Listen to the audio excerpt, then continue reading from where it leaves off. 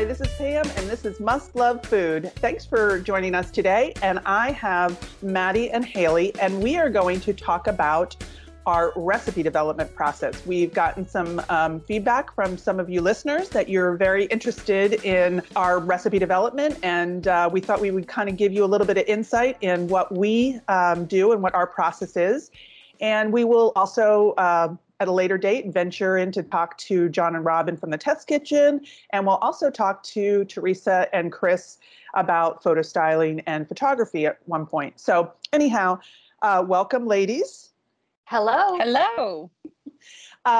Recipe development. It's an interesting thing. I think a lot of people don't know what that means or what that is, what it entails. And we three have our own unique process that we have figured out over years of doing this, what works for us. And I can say for myself, no two recipes are exactly the same or in terms of how I approach it. But there is a couple things. A lot of people think that there's kind of recipe development. There's the spark of the idea of what you want to create. Then there is the development in terms of writing up a recipe, kind of what it's going to be, the nuances, the pieces of it. And then there's actually the testing of it, where you actually make it. So development is considered differently than testing. We kind of lump them all together. And then we do something called taste panel, and then we get into the photography stage and write about it and all of that. I will just say one thing that I've learned, I've learned from a lot of people that I work with, what their styles are, and I've adopted some of that. And a couple of our staff members, I think 3 of our staff members over a period of time, all worked at ATK, America's Test Kitchen. And one of the things that they did or do, I thought was a really interesting thing. And they employ a lot of interns. So they have a lot of boots on the ground or, clogs on the ground of people able to do some research. Which, noted, we do not. Correct. So it is us. We are wearing many chef's hats. Let's just make that noted. Yes. But they will do a kind of a analysis of what are recipes in the category that you're interested in looking at. And they'll do research to try to come up with all the recipes that they can find. And then they'll pick 5. They'll pick kind of the 2 extremes and then 3 other sort of unique twists on that recipe, make them all, assess them all, and then go ahead with their process. And so I've employed something like that in my own kind of testing. It sort of depends, I think, on the time that we have and the recipe and the complication of it. But I would say myself first, I go to Google, whether I'm creating the idea out of thin air and somebody's done it or not, or if I see there's some variation of it, or if it's a classic that I'm trying to update or tweak. So I usually start with Google, and then I start with cookbooks and magazines. And I do, thank you, Haley, especially if it's a more complicated or a baking recipe, I then get into an Excel chart to analyze the recipes by ingredient, by amounts, and that kind of thing, and then create my own. And sometimes you might take some recipe that you think is really viable and make it, and then understand, okay, so this is really what we're going, this is the end all be all of what this thing is supposed to be. And how do we want to make it our own? And then we go from there. Anyway, that's kind of it in a nutshell for me. So who would like to talk about themselves? I can go. Well, Sure. I think we've all had one of the comments I always get is, how do you get inspired to do anything that's not already out on the internet? Like, how do you come up with a recipe that's different or unique? Sure. There's so many recipes out there that it's like, don't you get stale or bored? How do you reinvent the wheel? I think that's like a common thing that we get. And I, like Pam, just like you, there's lots of research. I know we look at different food trends to see what's out there and try to, stick with some of those and spin off that. I mean, that's, all kinds of different research from the internet, the cookbook, word of mouth. Kind of like a lot of us will bring like, well, what's traditional or what would you serve for like Thanksgiving? I mean, it's kind of like you think about dressing, like or stuffing, you know, Yes. what do you serve? How is it? Is it dry? Is it stovetop? Has meat? You know, I mean, it's things like that's, I think, the collaboration with everyone talking, sitting down and getting different people's opinion, but also research, and then kind of seeing what's been done. What can I do? I mean, I always go back to kind of like the cabbage. I know we've talked about that. Well, that was an idea that you just had, and you thought nobody else did it. I like, this is an idea. Let's see if somebody else did it. They didn't, but I want to do it. Yeah, so there's a lot of times where you're trying to be creative, but then you're like, is this too creative? Is it going to be a total flop, or is it going to be a success that, hey, maybe you'll start a new trend? You don't know. I mean, I think that's the fun part. Yeah, and is that's trying to see the test kitchen. You can make it lots of times. And if oil spills over, oil spills over. I mean, it's not your home kitchen. Yeah. And I mean, I think that's the good thing, is that we do a lot of testing, so we can debunk some things that, you know, do it this way versus this way, and here's why. So no, I go back to that. You know, we have lots of cookbooks on hand. All of us have personal experiences, and the internet, of course. Yeah, social media. I mean, there's so many avenues to explore that really helps. And one thing too, to kind of add on to that, is you said like our own unique experiences, our own unique traditions that we grew up with. And we all have lived kind of from different places. I mean, some of us are local, but we've traveled and we've gone and lived in different areas, or I'm lived on both coasts. I mean, growing up on both coasts and moved to the Midwest 10 years ago for work. So, and I went to school in Indiana, I considered it Midwest. Iowans don't, but if you live on a coast, it's Midwest. But anyway, I digress. It's, I think those experiences of travel and where you come from, and then where your family, where they've traveled or their families have come from, I think that all plays into it too.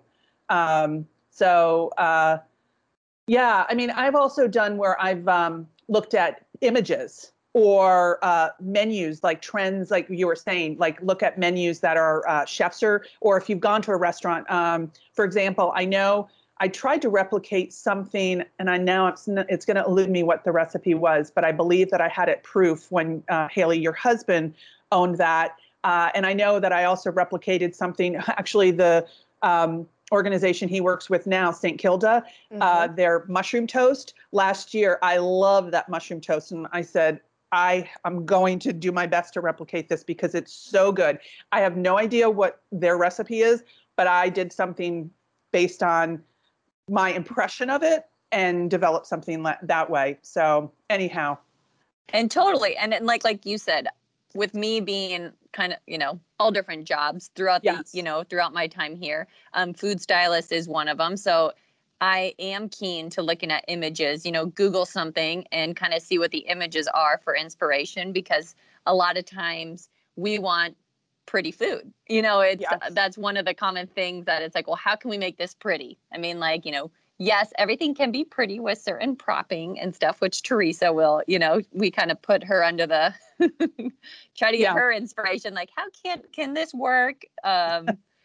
It tastes so good that we want it to work, but visually, you know, a lot of times we do think about what it's going to look like. Is it going to be a stunning picture, or is it going to need a little propping? But yeah, I mean, I remember doing a shrimp dish, and I just had in my mind, and I don't even know if I saw an image, but I just thought, oh, I want a smear of like sauce on the plate, and I want it to be like fruit or origin, and I think I did mango or something, and I just created it, you know, and that's what we would do. I mean, it really was an image that I had in my head, and I thought, that's what I want to do. And I remember working with somebody who, she drew a lot of pictures when she was plating or coming up with ideas, and so I sort of said, oh, I really like that. I'm going to employ that sometimes. So like Haley, I said that I sort of borrowed, especially for baking, the chart that I don't know if you originated it at Cuisine, but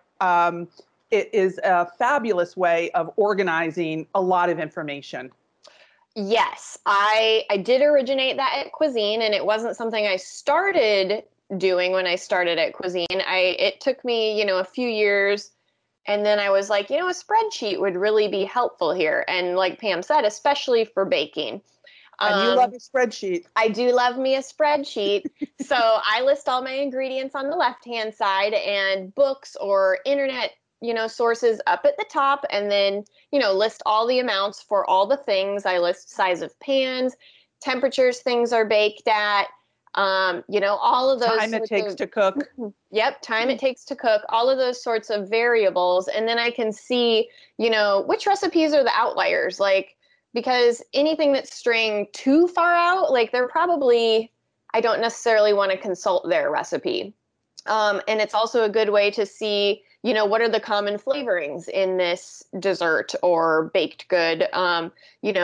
Do I want to stick with like tradition or not? Like Maddie had said, sometimes it's really hard to reinvent the wheel, and she's right. But sometimes we're not looking to reinvent the wheel. Sometimes we want to give you the classic thing because maybe we don't have a recipe for that, and we want to share with you, what this recipe, was originally and what it's meant to be.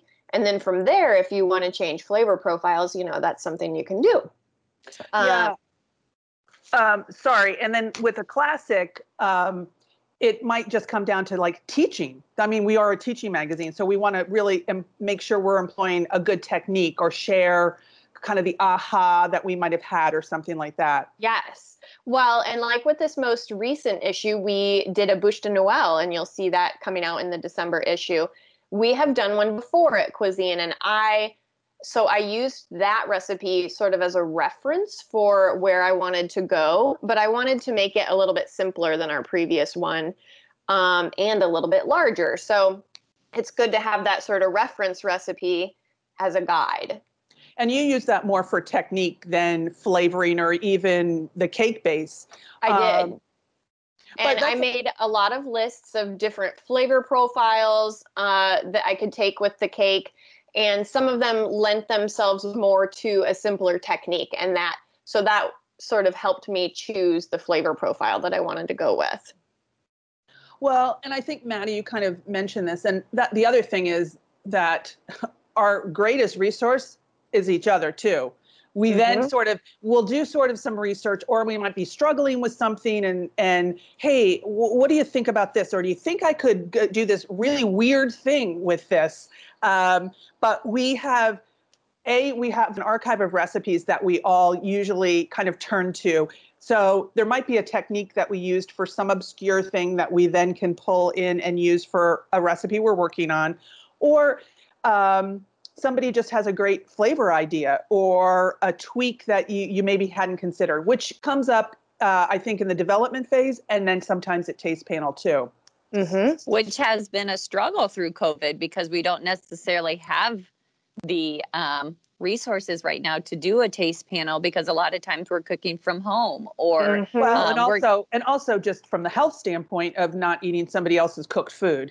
Totally. I mean, we've had to kind of, this time has been challenging, but also, I mean, I think it's bringing out the best in us, kind of making us kind of do a little pushing ourselves to get it to be perfect. And then kind of talking it out. I know we've all kind of said, well, this is what I think, this is what I've got going on. Any suggestions? I go back, look at Robin's peanut butter pie that she was like, I like it, but there's something, just missing just in our Monday morning meeting. And John's like, well, what about peanut butter crackers? So it's like those little just conversations that you can just pick up even since we can't have taste panel that have been really helpful. Yeah, definitely. So I think we've all, I don't know, would you say that development is your kind of favorite part of the job? Oh, absolutely. Yeah. Just because I think it lets us be creative and kind of own our work. Sure. I mean, writing's fun to but it's like the whole basis is around development that, that strikes everything. It's the starting point. And sometimes it's a real challenge too, the recipes, I've definitely had things I've been so excited to work on, it's based on something else I've seen somewhere. And I just cannot get that one thing, and sometimes it's a real struggle, but once you finally get it, it's, woohoo. Satisfying. I have a hard time kind of saying writing versus development. I like both, and I love to be in the zone in the kitchen where I've got music going and I am creating, and you're creating as you're going. And I would say too, the first time you make a recipe is sort of stressful. Yes. And once you make it once, and once you take it to taste panel once, or, have other get feedback, you're over a hurdle, and there is some kind of, I feel better. But if you all, you got to have a thick skin to be in this business, because not only does everybody comment on your writing, but they're commenting on your ideas and your creativity sort of, and your ability sometimes. And you take stuff to a taste panel, and it's, everybody tries to be kind, but sometimes it can be tough to hear a lot of criticism or, constructive criticism, but it can be tough. Oh, go ahead, Haley. Sorry, Maddie. I think one thing we have all probably learned is to maybe leave your family recipes at home and don't recreate those. Because I think we've all tried to recreate a family recipe, and for whatever reason, it just doesn't resonate with the staff, and then feelings can get hurt because you have such an emotional tie to it.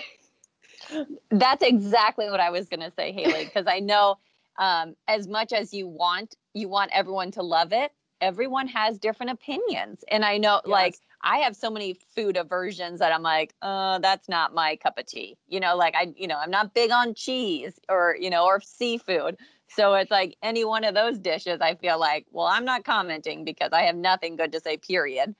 But, the family recipes are a family recipe, and sometimes they are left to be a family secret. Couldn't agree more. I've definitely trotted out a few, and they've taken, I will say some of mine, I've been okay with some of the tweaks. And in my heart, I'm like, I know I've got my own version for family, and I've got this other version that appeals to my family at work kind of thing, and hopefully everybody else. But I'm kind of snickering to myself. I did not experience it firsthand, but there was a former editor, developer who used to work at Cuisine, and I worked with him for a period of time. But I think he had talked up his mother's, Haley, you're going to have to tell the story because you were there. He talked up his mother's, was it cornbread? Scones. Scones. Because she was Irish, and she had this fabulous recipe for scones, and Carlos talked this recipe up endlessly, and one day he finally made them, and we found out that the recipe came from a cookbook.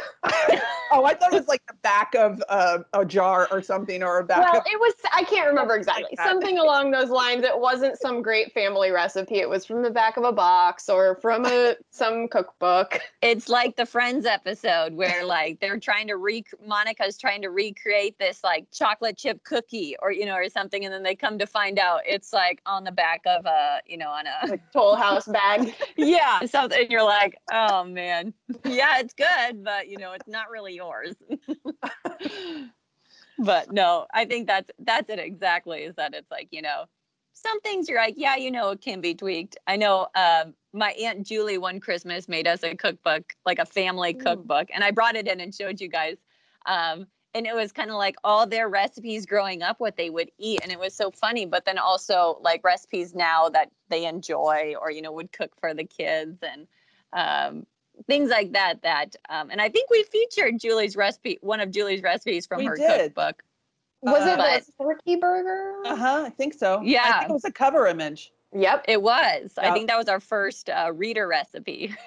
So speaking of cookbook, my mom did that one year. It's fun. Yeah. They were having a lean Christmas, and she started, but it was one of them. Her gifts were very thoughtful. She was always a very thoughtful woman, and Christmas was really big for her. And so she started to like gift like some family heirlooms, and then she made cookbooks for all of us. I'm probably the only one who references them. Well, my brother. Totally. And I mean, you look back because my mom and her siblings were like six kids in that family. And so some of the recipes were like, let's getty. And I think it was like a can of tomato soup and noodle, like some interesting recipes, but it's like any way to save a buck with a family of 8, like. Oh, Yep. well, some of my mother's were from a book it was by Peg Bracken. It was called I Hate to Cook Book. And my mother loved to cook, but it was for a kind of a bride starting out, learning to cook, and just easy recipes. That there were definitely some cans of condensed soup in there. That ain't no shame. No.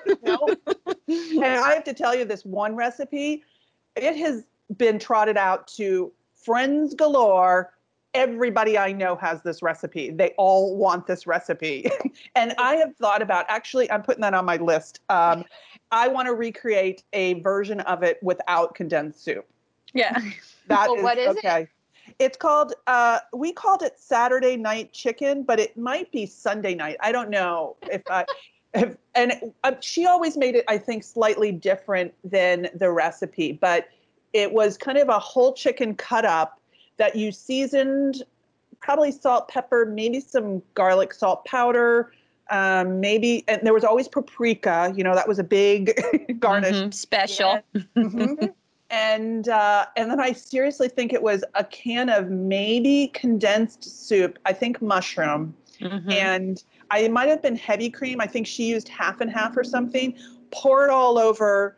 It could be as simple as that. I probably have the cookbook here. I could look it up, and I haven't had it in years. And pour it all over and bake it, and it is so good. It is so good.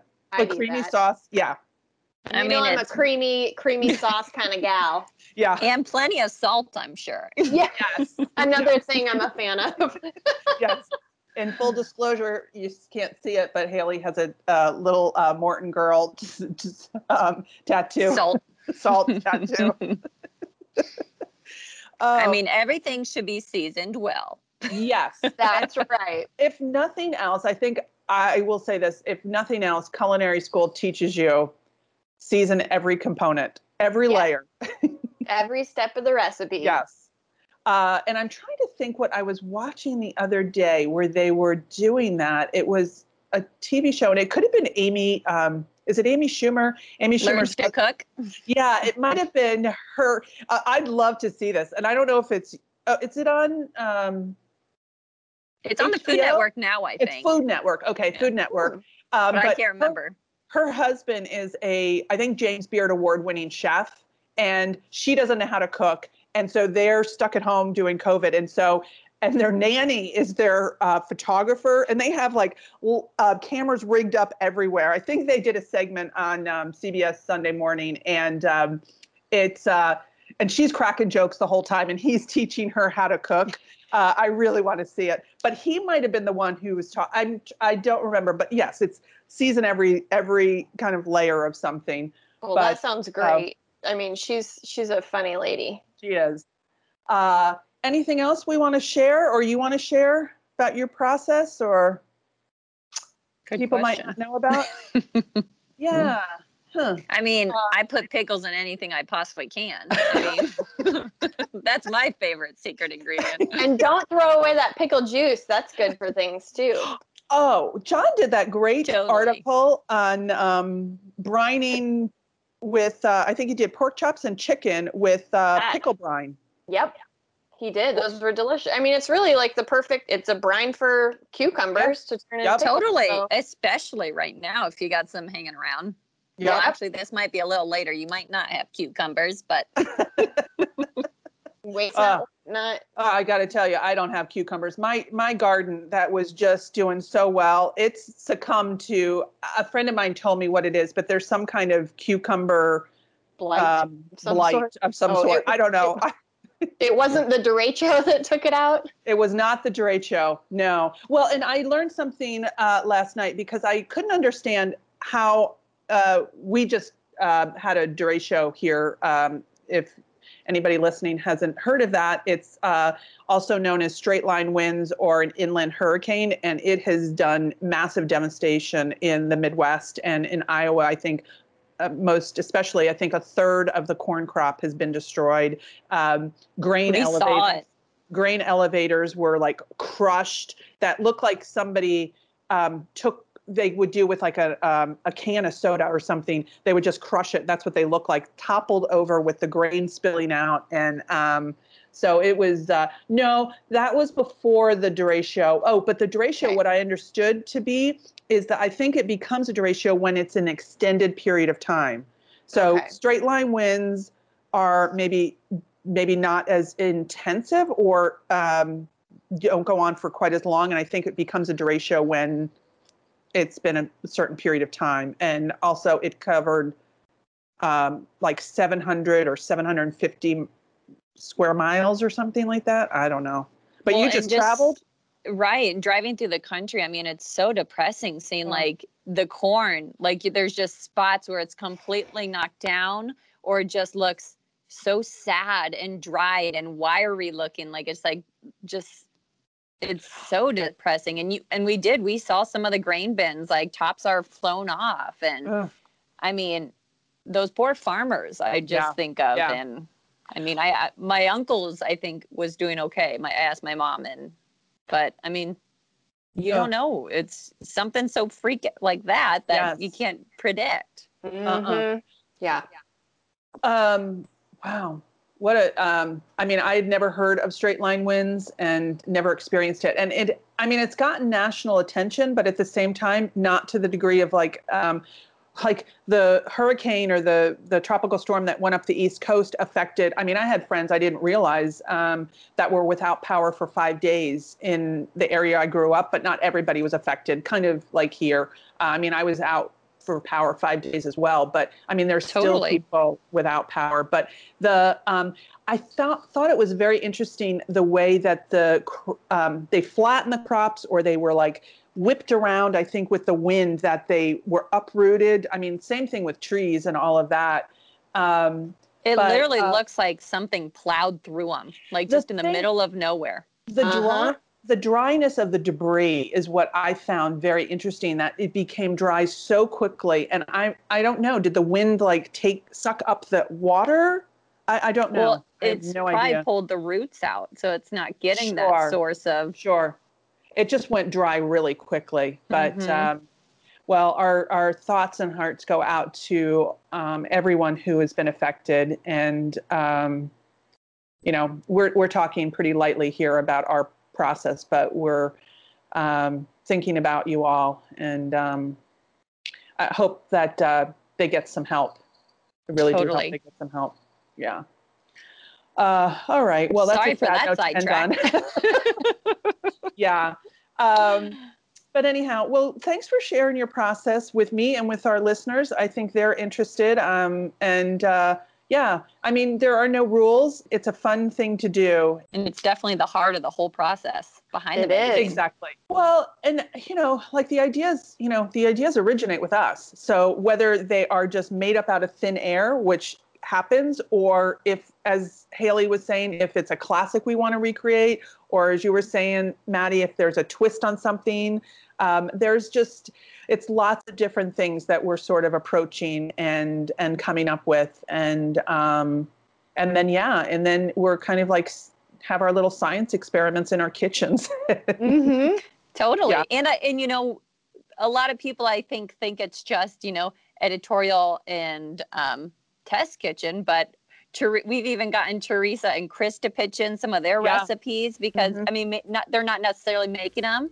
Right. But at the same time, they're helping us with a new avenue of areas. So it's like we're getting everyone involved. New ideas. Yes.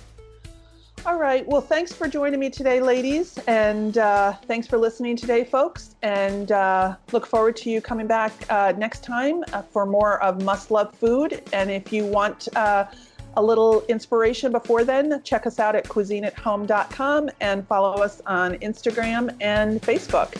Thanks all. Visit our site to learn about special offers, new products, and more for purchase.